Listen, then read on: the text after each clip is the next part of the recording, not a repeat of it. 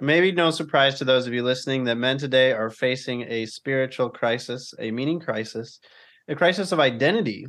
And today we're going to be talking with someone who's studied this topic in depth, someone who has spent many years researching men and the church.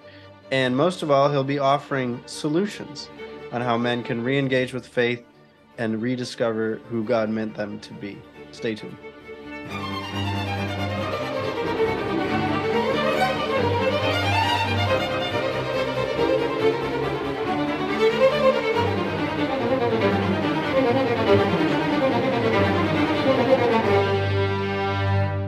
Hey everyone, thanks for joining us on another episode of The Catholic Gentleman. We are your co-hosts, Sam Guzman and John Heinen. We are so grateful that you are here. If this is the first time joining us, please click that subscribe button wherever you are on whatever podcast player. If you're watching us on YouTube, you can also click the bell. Make sure you get these anytime they come out.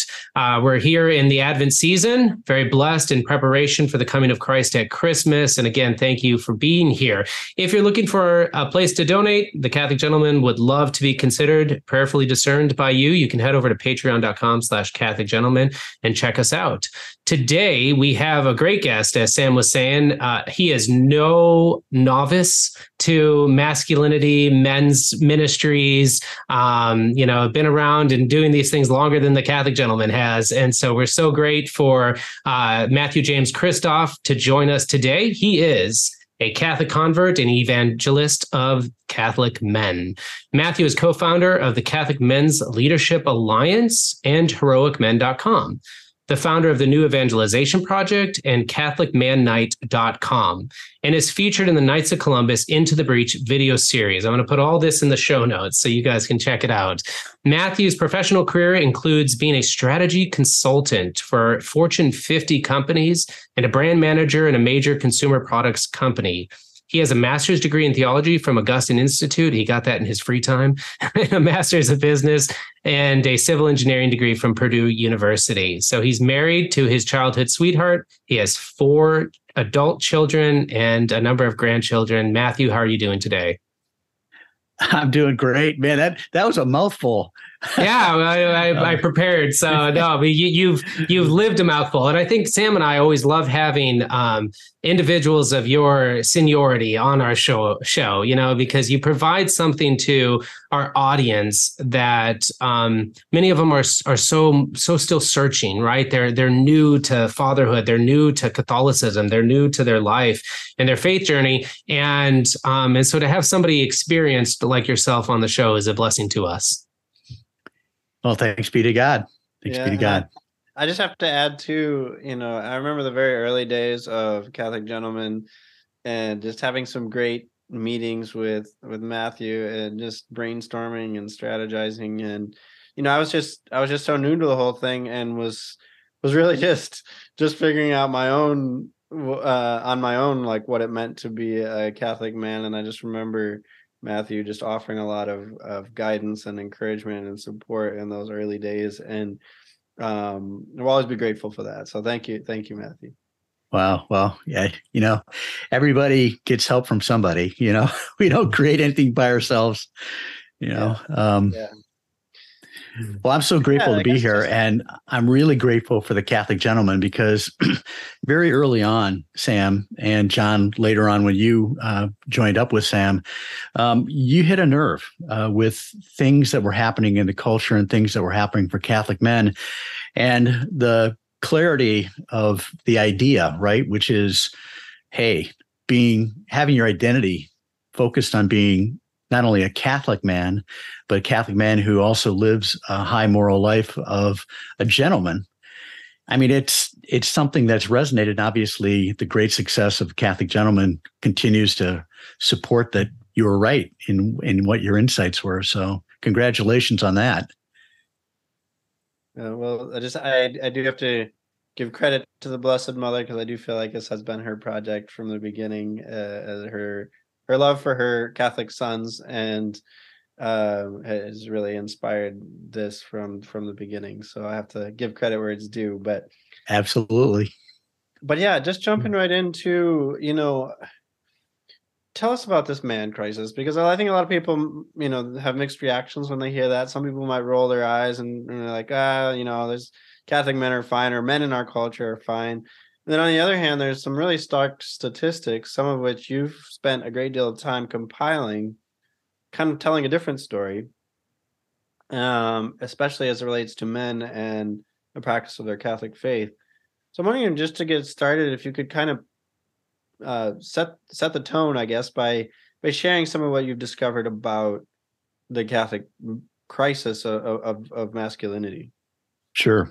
At the heart of it all, and this will sound like a giant step back, but we're in a crisis of the rejection of God the Father. And everything we see in the culture is a rejection. The modern culture is a rejection of God in some way, and God the Father specifically. So we're living in a culture where the idea of masculinity kind of falls as Aristotle talks about the golden mean, right? And you look at two extremes and you try to end up in the middle, and that's kind of at the core of what virtue is, or morality. On one hand, we have the action hero, over hyper masculinized, barbell lifting, super killer kind of a man, right? And on the other hand, we have the very effeminate, and I mean effeminate in the sense of weak man, which, that's one of the things that St. Thomas Aquinas, is in opposition to fortitude. You're the very weak man who never seems to grasp the nature of his mission in life. He doesn't grasp the importance of having a purpose. And ultimately, all of our purposes, if what we believe about God is true, it's to become a man who is on his way to heaven, and to be a father who leads not only his family, but many others to heaven. And that crisis of identity, right? What does it mean to be a man? You can see it everywhere you look, right? I mean, just watch television and you'll see that crisis play out over and over again. So, we have massive cultural forces going on in society, which create a lot of confusion. And, Satan loves to have a smokescreen. And so the idea of making everything optional, everything uncertain, every man is his own island, so to speak, is a perfect environment for men to not only lose the sense of who they are, but also lose the sense of what they're here for and what they're trying to do. Now, this crisis within the Catholic Church is very evident in terms of just the way men think, men who have been baptized Catholic think about the Catholic faith. 1/3 of those men that were baptized Catholic in this country have left the faith. They've rejected the faith and walked away. Of the roughly 2/3 that remain, about 75% of those don't practice the faith in any kind of a meaningful way. They don't believe in the importance of the sacraments. They don't engage in the sacraments. They don't believe that Catholicism is important. There's a statistic that I have at my fingertips here. It's 8 out of 10 Catholic men think about how they live is more important than being Catholic. So there's this disaggregation between the idea of what it means to live a moral life as being Catholic to I can live some kind of life that doesn't include anything that the church might propose. 40% of Catholic men don't believe that the Catholic Church has any hold on truth. They don't, the church is just one more kind of truth argument, and there's many, many of them out there. And, if we get into my conversion, that was certainly my view before I came to the truth of Christ and his Holy Catholic Church. For a lot of things, if you look at part of the crisis of Catholic men is the grave scandals that have happened in the church. And that actually has been, from the data that I can find, a major driver in why men leave the faith. Statistics, to the extent that I can find them, are about 50% of the men that leave the faith, that priest crisis that we had, that percolated for a long time and came to a head in the early 2000s, has been a major driver. And the problem with that particular crisis, which is it's just like it's an arrow to the heart, right? Because at the essence of what this is, it's the rejection of what a father is, by the small percentage of priests that engaged in behaviors with children and men or younger men. And it's a argument, or it's a disassociation of Catholicism with masculinity, because you don't want to follow another man who has done these kinds of scandalous things. So that's been a real strong driver, I think, for a lot of men, and one of the crises of not only masculinity but men's Catholicism. Do you want me just to keep going, or yeah? You want to ask questions, I really appreciate it, and you're laying out such a great job of the reality of our situation and where we are. But I want you to continue. I want to talk a little bit about not so much the solution, but some of those other elements, like you talked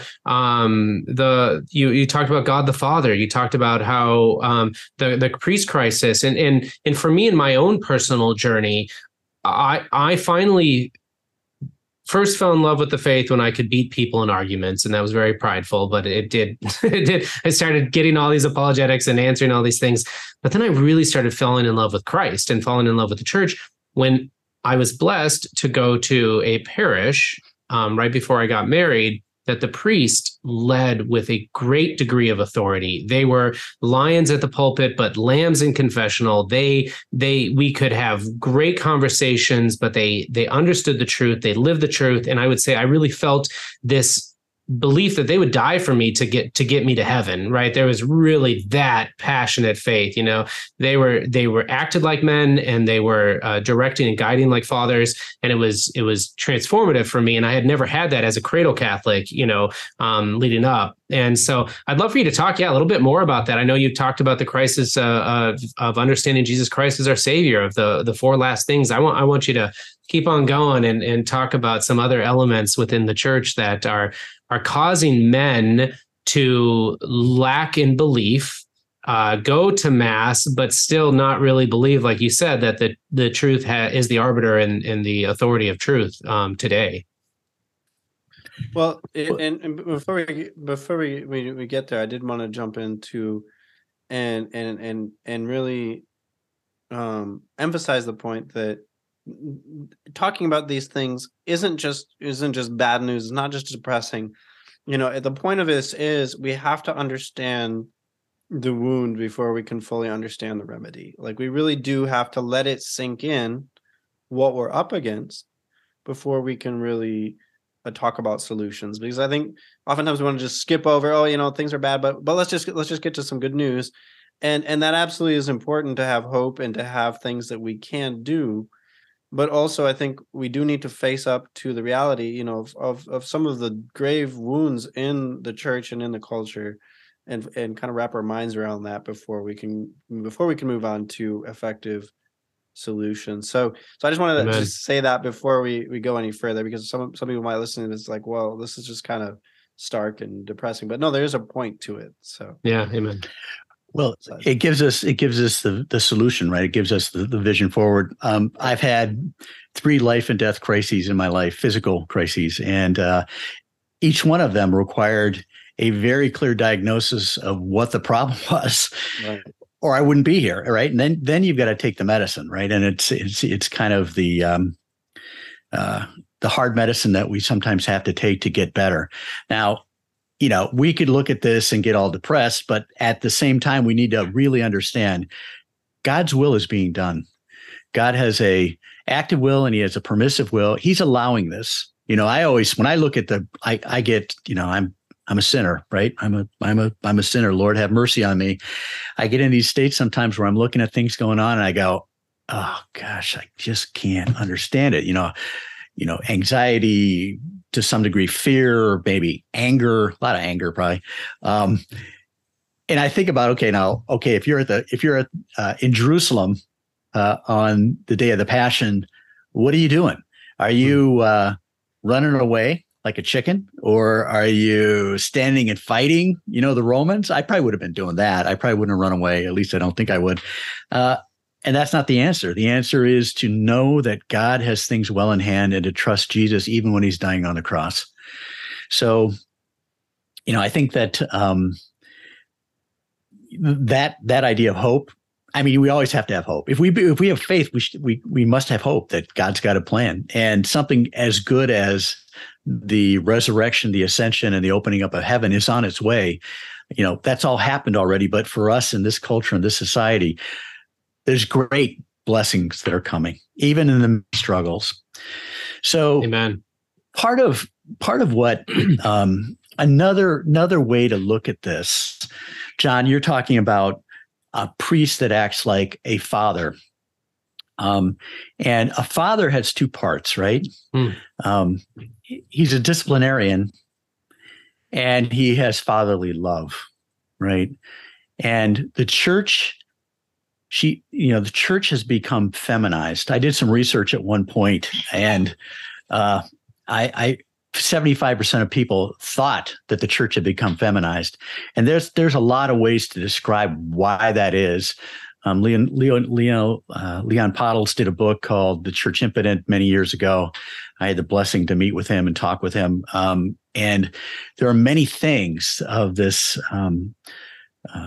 feminization probably isn't the greatest word, is maybe demasculinization, right? So there's balance between truth and mercy, right? Men tend to be truth. Men are systemizers. They're black and white. They like to know the score. They like to know how to fight.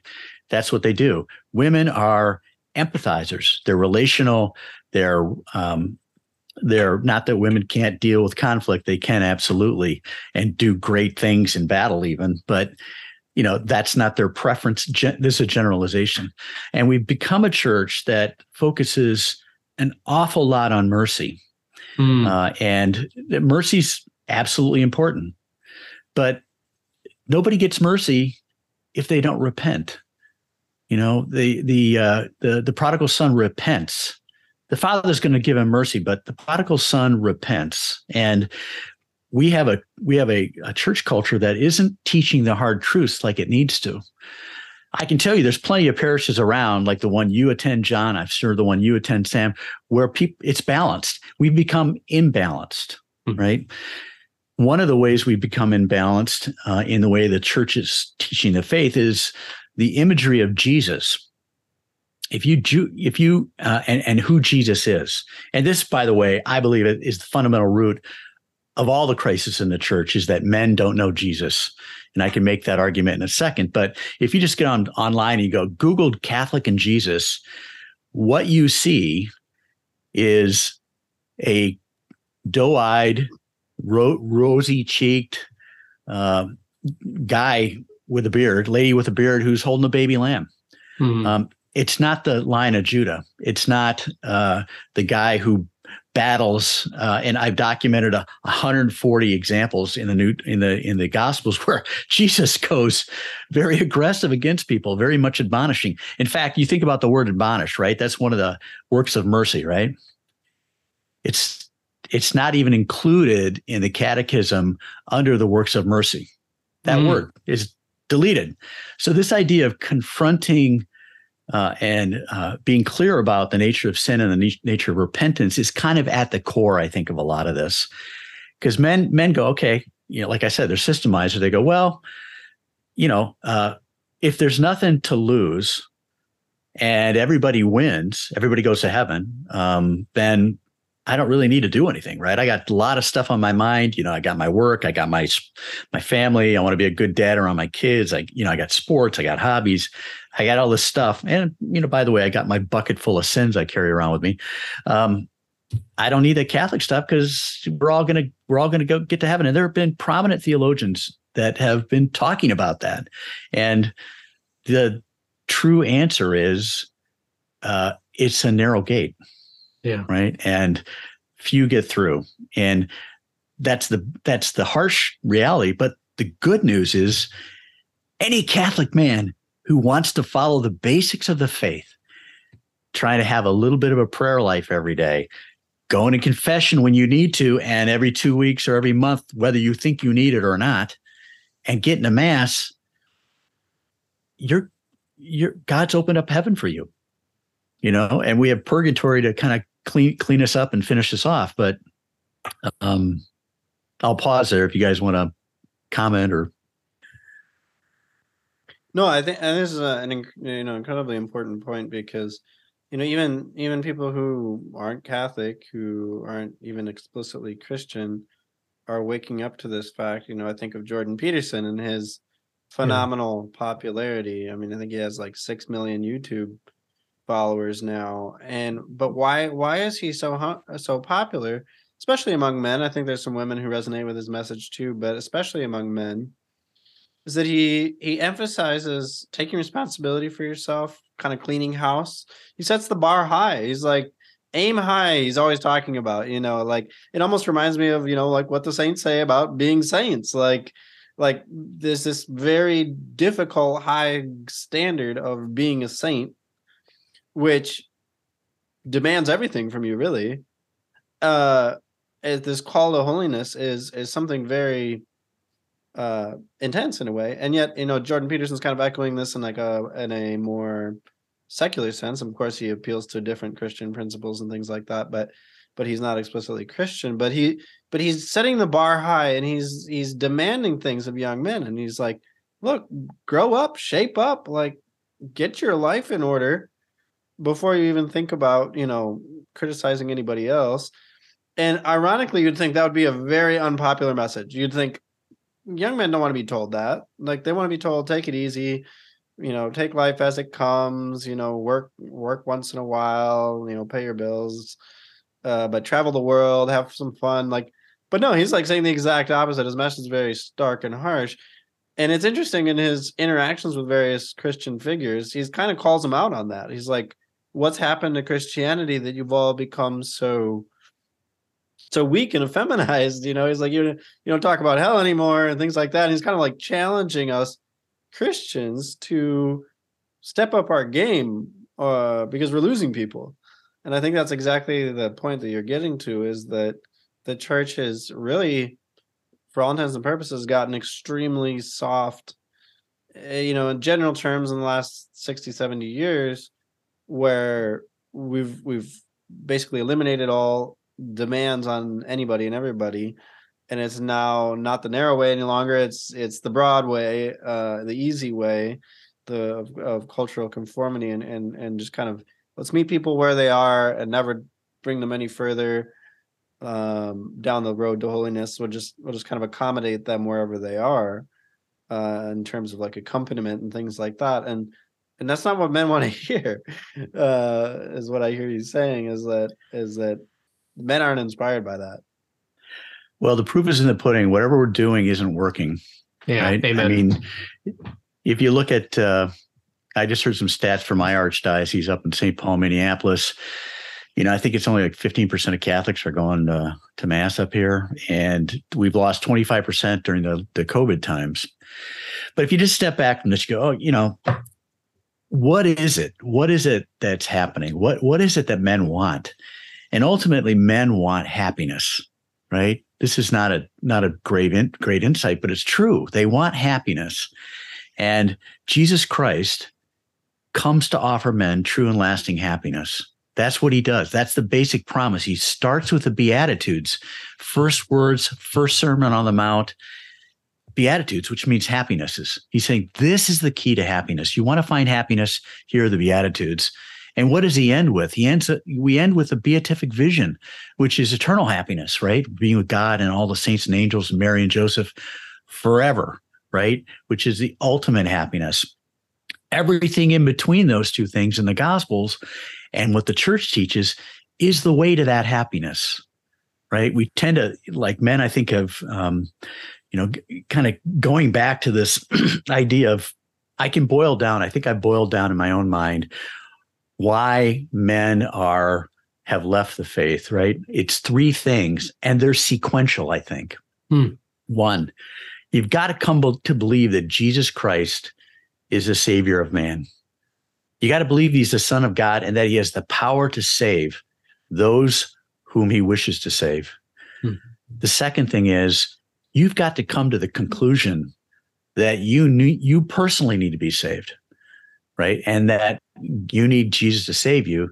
And ultimately, you've got to then do the third thing, which is to practice the only sure way he's given us to get to heaven, which is to be a zealous Catholic man who practices the Catholic faith.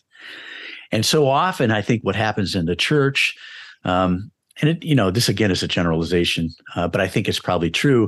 You get the catechism, right? You get the 2,865 paragraphs. You get the 7 deadly sins and the 7 gifts of the Holy Spirit. And you get lots of stuff, but you've never started with Jesus, right?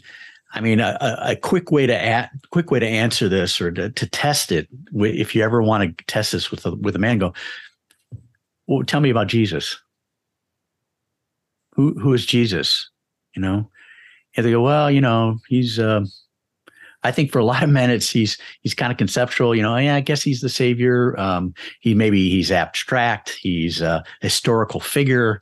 He's he's feminized. He's a lady with a beard.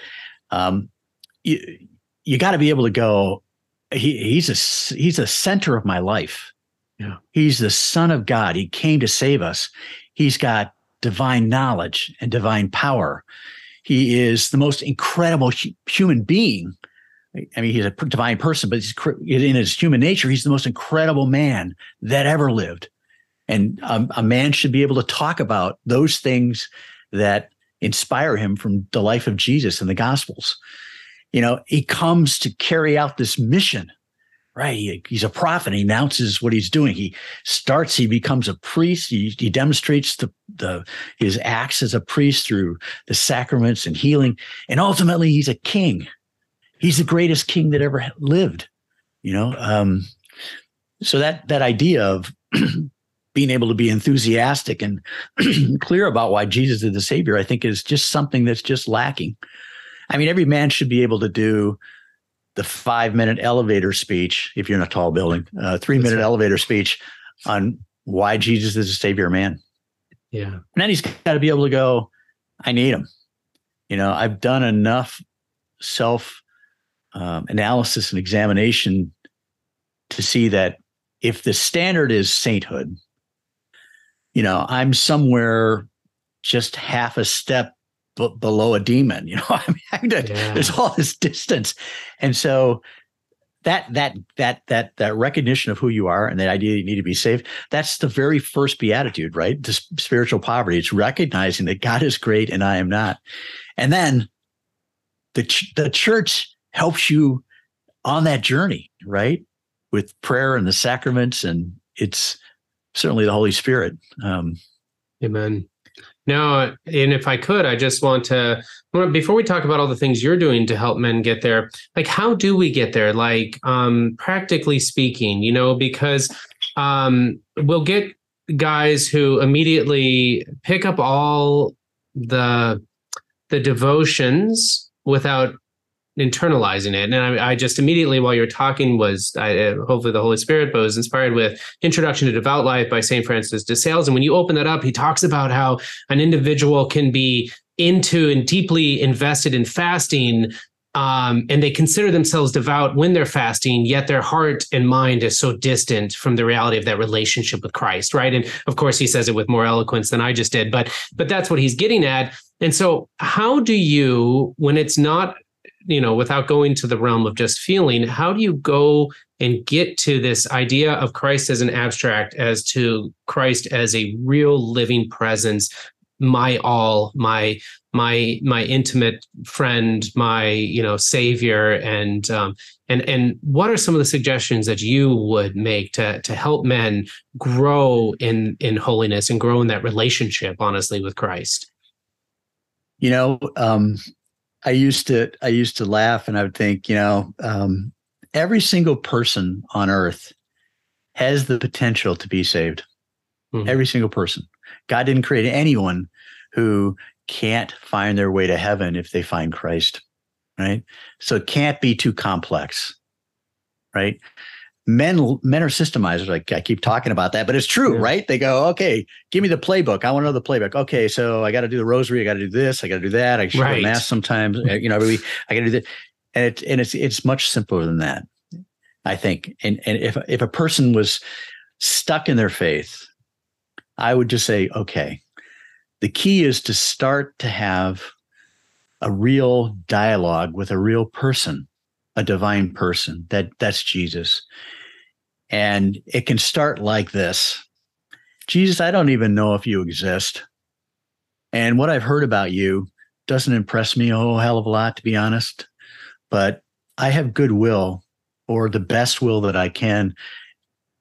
I just want you to help me, teach me, lead me, guide me, wake me up, turn me away from my skepticism, my lack of faith, and lack of hope, and my lack of charity. Just help me. And I think a man who would do that, over a 30-day period, if you went and spent 15 or 20 minutes a day, or even starting with 5 minutes, just opening yourself up and asking for help, knock, seek, and ask, right? Jesus will answer you. That's what he's promised us. So it starts really simple. It's acknowledging that God is real, or at least you hope he's real and you want to have a relationship with him and you want to talk to him. Then I think it's,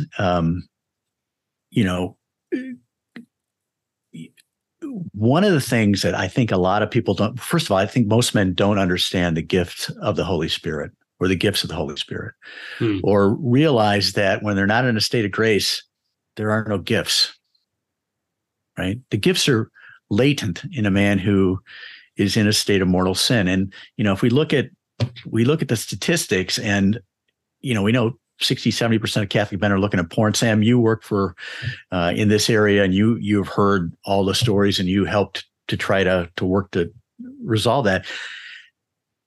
You're not going to get any help from the Holy Spirit if you've said no to the Holy Spirit, right? And when you soil yourself with pornography, and there's a million, there's 7 deadly sins, but there's a bunch of different ways you can turn away from from God.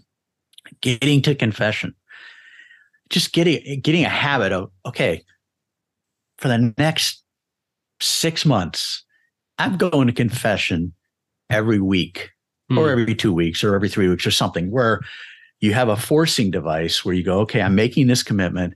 I'm going to do a regular examination of conscience, and I'm going to examine myself. And then I'm going to go start to, hopefully God's going to reveal to me the things that he wants me to work on the most. So that opening up to receiving the gift of the Holy Spirit and the gifts and fruits, right? You need that in the spiritual combat. And you need that if you're going to have a faith that's real. It's not, we think we do all these things. Oh yeah, I do my devotions. Yeah, I'm a good Christian man. I'm a good Catholic man, blah, blah, blah. In reality, it's the Holy Spirit working through us. Anything of any use, of any merit, it's the Holy Spirit that's doing it through us, right? And so if you don't have the Holy Spirit, your chance of having that relationship with God is muted at best. And then I think it's getting to the Mass. And, the statistics tell us that, I don't know, something like 60% of men don't think they get anything out of the Mass. Okay. It's probably a lot higher than that now, but the older data that I had was 60% of men don't believe they're getting anything out of the Mass. And the first thing to say is, who the heck said it was about you? Yeah. That you were supposed to get something out of Mass. It's not you, it's about Jesus, right? And going there and showing him your faith, and showing that you want to be drawn to him and worship him. And of course, the Eucharist, right? If you're in a good state of grace, you go to receive the Eucharist, we're being supernaturalized. It's astounding. A human being, like just an average guy, can be drawn into union with God through the Eucharist. 70% of people, 70% of Catholics don't believe in the true presence of Jesus. Yeah. This again goes back to the error in the catechesis, but I don't know if that answered your question, but it does. I think it's real basic. Yeah, that starting that openness to that conversation with Christ, and then that commitment to a new way, I think is exactly what you're saying, and I appreciate you approaching it in that way. I have often counseled men to just grab a masculine image of Jesus, maybe one in the Sacred Heart or something like that, and just say, you know what, I want to know you. If I want to learn how to love you, I want to learn how to love, and just start there. Start with that openness for 5 minutes. And you're exactly right, because that conversation with Christ is everything. And if we're not having conversation with, our friend, we're not much of a friend ourselves. And then that commitment in devotions and the rosary and these sort of things all help us stay with that commitment and stay and grow in holiness. But that starting point is so important. So yeah, I appreciate that very much. Yeah, I feel like it is what you're saying is so important, because you're talking about an encounter.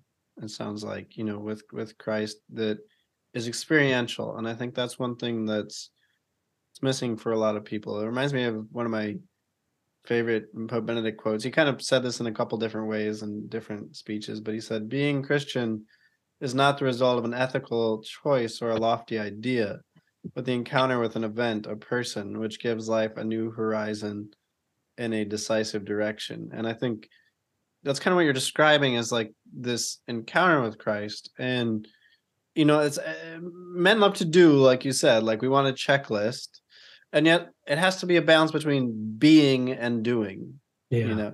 but there has to be a communion with Christ on the one hand that really doesn't involve any doing at all, just pouring your heart out with it, to him, being with him. And then of course all of the doing is supposed to reinforce that or foster that. Kind of like Saint Benedict's famous motto, ora et labora. There has to be prayer, which is being with Christ, and then there has to be, labora too. There has to be work involved. There has to be action that flows, but it has to flow from that being, or it's just meaningless repetitions. And of course throughout the Old Testament, even the New Testament, the prophets and of course Christ himself were always warning against empty religious actions that had no heart behind them.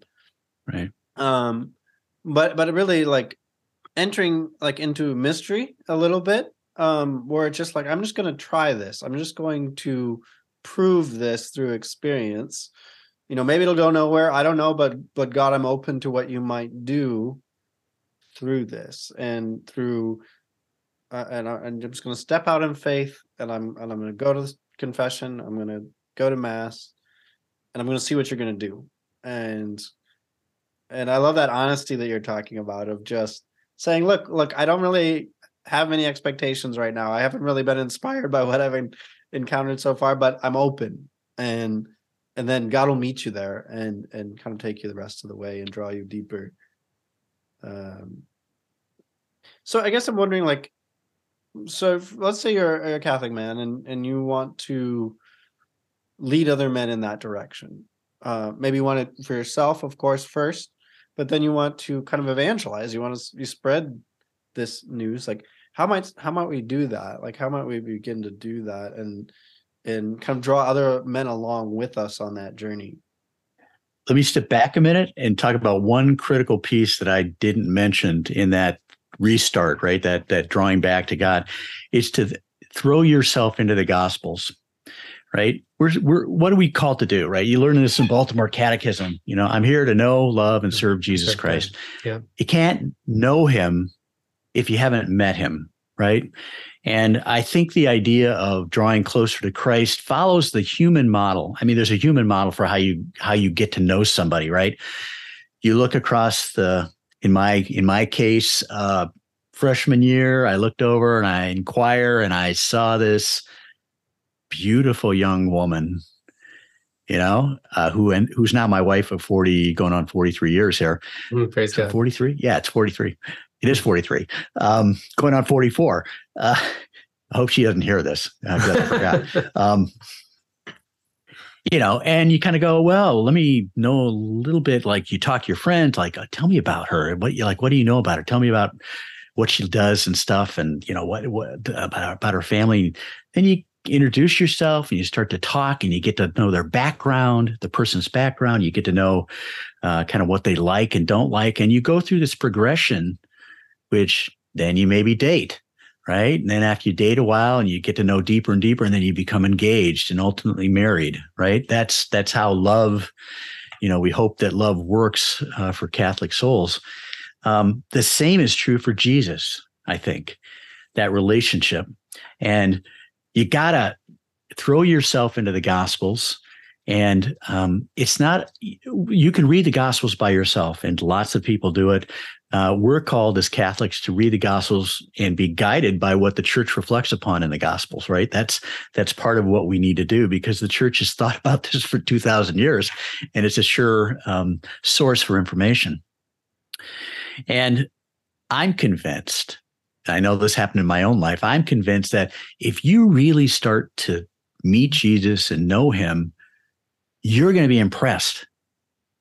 And if you're impressed, you're going to be more and more open to following him, right? And the Gospels give us a credible case for why you should follow Jesus, right? He's the most impressive man you've never met for most men. You just don't know who he is. And by throwing yourself into the Gospels, I think that really can help you. So in terms of what a man can do, and it depends on what level he wants to do it in. Certainly, there's small things you can do all the time. And if you're not doing these kinds of things every day, you maybe need to step your game up a little bit. But acknowledge God over and over and over. Thanks be to God. I mean, how many times have we said this on this talk today, right? There's a rare person that I meet that I don't end my conversation with, and may God bless you. And you think, oh my gosh, not in pluralistic society, you can't say that. I've never had anybody act in any way other than grateful, and even people with different religions. If you're honest and you actually love somebody else, you want the best for them, you don't have to ram things down your throat, but you can just say, God bless you. Yeah. And so there's little things like that you could do. I think for most men, the best thing to do, right? It's that old argument, iron sharpens iron, or you take a bunch of sticks and you bound them together and they're hard to break. Yeah. I forgot the quote on that. Probably some Greek philosopher, but going to your parish, right? A parish is our family, our local family, and building relationships at your parish and gathering with other men, before you go and try to evangelize the guy who's never been baptized that lives next door to you, go and be with the guys who have an interest in Catholicism that are showing up in the pews, right? I mean, we need to strengthen the men in our parishes, and we need to have an ethic of masculinity, men gathering together. In our parish, men gather, and men take an active role in all parts of the parish life, mentoring young men, teaching. And so if you want to evangelize other men, I think part of the best thing to do is to go and be around other men, because you're going to be strengthened and you're going to help those other men that are there. And by the way, one of the things that really strengthens a man's faith is to gather with other men in events at churches where men are, and they look around, they go, God, that guy's cool. And he goes for all this Catholic stuff. I mean, I came into the church before I came into the church, I was asked to be on the board of this Catholic, a non-Catholic member of a Catholic school parent board, which I think God was moving me along. But I'm around these guys and I'm going, holy cow, these guys, I was doing lots of stuff in the world of business, and I had met some of the most impressive people on the planet through the work. And I'm like, these guys are really impressive, and they're going to daily mass. What's that about? I don't even get that. Daily mass. You go to church every day? I thought you had to go at Christmas, So I'm kind of off the track here, but the point is, parish, what, if all of our parishes had a strong group of men that gathered together on some kind of regular basis around their priest and their deacon. I had a man who's a very bright, wise gentleman who's passed away. After we were doing all this work on trying to figure out what to do about the man crisis, he said, it's really simple. If every priest in America would gather his men together once a month for an hour and a half and just talk to them, it doesn't matter. We got programitis. A lot of times we got all these programs, we got all this stuff, just like a priest talking to his men and men talking to men and praying, right? No, change it. Yeah, no, I appreciate that very much. And I think you've done a great job kind of laying up what we want to talk about in some of your new projects that's available for every Catholic man. Something that for every Catholic man. So you've done so much. Heroic Men, Catholic Men's Leadership Alliance, these sort of things, each with their own websites, each with their own missions, each with their own goal in strengthening men and forming brotherhood and getting great masculine programs to different dioceses and parishes and things like that. But you have a new one that's coming out, one that I've listened to a couple times, and I want you to have the opportunity to tell us why you got started on this, why you felt inspired to move in this direction, and then what is available for men that you are providing in this podcast arena. Great. Well, the early work that I did and coming into the faith was coming to know Jesus, right? And so a lot of the early work that we did was gathering men together to meet Jesus. That was kind of at the core of it. I went through about a 9 or 10 month period in 2016 when my dad was slowly dying, and he was an alcoholic. And if you're a person that's alcoholism, you always believe you're an alcoholic, or you recognize that part of your tendency. And he was sober for 47 years. Wow. I mean, that's impressive, right? So you pick any man with this controlling sin and go continent for 47 years. He had a program that he had. And as he was dying, we were praying the Our Father every day. And he wasn't he's confirmed Christian, but was not practicing. And he had this little book, right? It was all crumpled up, and it was falling apart with yellow Scotch tape and rubber bands. And it was his devotional that I remember from the time, in 1970 when he started doing this, and I was just a kid. He read it every day, carried it with him every way. And I'm on the plane leaving after we've taken him to the funeral home. And I'm thinking to myself, I wished I had something like that as a Catholic man, something for a Catholic man to help him.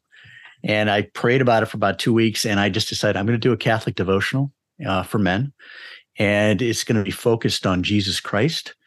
And I'm going to go based on the gospel, or based on the liturgy, right? So every day we have a daily gospel in the church. So I'm going to write this devotional based on that. I had no idea what I was getting into. I don't think if I would have understood what I was biting off, I would have done it, because it's just took me 6 years. But the devotional, in essence, is trying to offer a man in 15 minutes a day a way to draw closer to Jesus Christ, to become impressed and awed by him, and to learn what the church teaches about how to grow in happiness based on what the church reflects upon on those gospel passages.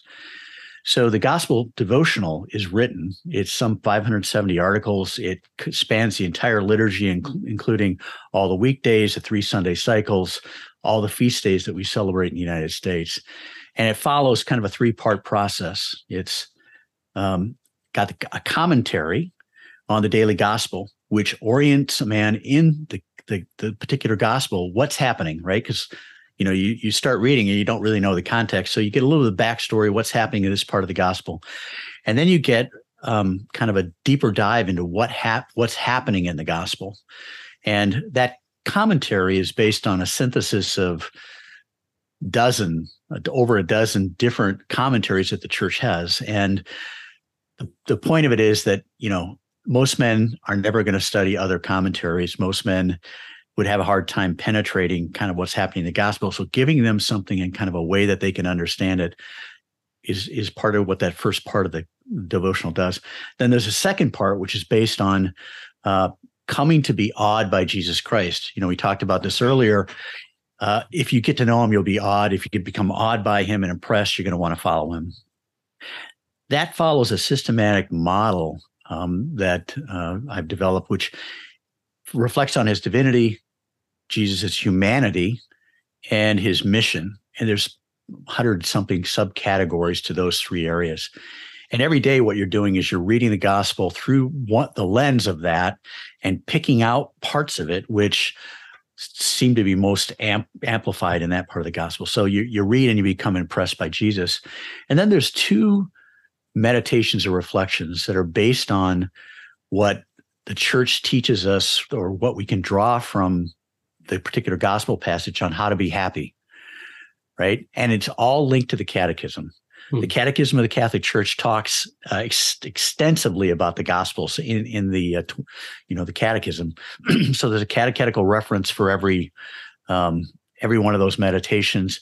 And in fact, if you pray the whole devotional, you'll have covered the entire Gospel or the entire Catechism. Wow. The idea behind this type of catechesis, it's a little bit different as opposed to kind of driving through the catechism in a year, going through every paragraph. It's kind of like in context of trying to grow in happiness, and it's real time, right? So it's like, okay, if this is what I'm trying to do, here's what the church is teaching me about how to do it. And then every one of the reflections ends in a prayer, and the prayers are always focused on. And they rotate between God the Father, building a relationship with God the Father, God the Son, and God the Holy Spirit, and the Blessed Virgin Mary and Saint Joseph, and sometimes other saints. But you're always praying for that virtue or the gift of the Holy Spirit that you need to be able to fulfill that thing that you're trying to do to grow in happiness. So that's the devotional, right? Now, the idea behind what I'm trying to do with this is to make it available to any man in any form that he wants to receive it. So there's a podcast, Every Catholic Man podcast on Buzzsprout. You can find it. It's also on all the different podcast suppliers, Spotify, iTunes, Google, Audible, you name it, it's out there. And that podcast is going to be, it's weekly right now. So there's going to be one produced each week for Sunday. It's really about Sunday Mass preparation. During Lent, you're going to be able to go through a daily one, right? There'll be a daily podcast for every day of Lent, but I'll probably keep that on a weekly basis. But you can also go to everycatholicman.com, and there you're going to find the daily written devotion available, so you can read it and sometimes listen if there's been a podcast done on it. Excellent. The idea is to make it simple, 15 minutes or less. Grow in your faith, draw closer to Jesus, learn to grow in happiness by becoming a better Catholic son and Catholic father. And it's focused exclusively on men, and it's written in a way that doesn't pull any punches. It's not, it's a balance, and it's actually been engineered. You could have guessed that I'm an engineer. It's been engineered to have a routine to it, right? So you're going to be exposed to a Thomistic, and this is kind of getting down to the weeds a little bit, and most men don't care about it, but a Thomistic view of virtue every 2 months. Every virtue that Aquinas talks about, you're going to think about or pray about in a 2-month period. You're going to see Jesus demonstrate those virtues, right? I mean, if you think about the Catholic Church and how long we've been around, go to try to find the demonstration. Jesus demonstrates the virtues, and you don't find a lot. But in the devotional, we built it in. Like, he's the perfect man, so he's got to be able to demonstrate, and he does demonstrate all the virtues in ways that are very compelling. Another way to be awed by him. Oh, wonderful. Well, thank you, Matthew. That sounds fabulous. I'm just really excited that you have put forth the time and the effort to give us men this gift, and we'll make sure that goes in the show notes to individuals can click on it and see both the podcast and go to the website. Yeah. No, thank you, Sam. Any last things? Well, just with all those incredible resources, I think we're kind of all without excuse for engaging our spiritual life and really seeking that encounter with Christ that is life-changing. So So thank you, Matthew, for all your work and for all your support. It's really wonderful to have this conversation with you. The one thing too, and I actually, you always believe what you're doing, or you always you reach a conviction about something. This devotional is something that's a great tool for evangelization. Any man can pick it up. If you want to evangelize another man, go, hey, listen to this. Just see it. Be drawn into it. You're going to walk away impressed, and you're going to walk away thinking differently about your life if you are consistently looking at it, I think. And it's not me, right? It's Jesus Christ. It's what the church teaches, and it's the catechism. So, yeah, thanks be to God. Pick up that cross and follow the narrow road, and Amen. Yeah, be committed. So thank you so very much, Matthew. Well, we really appreciate you. We appreciate your time and your wisdom on the show. And as we like to end each of our episodes, be a man, be a saint.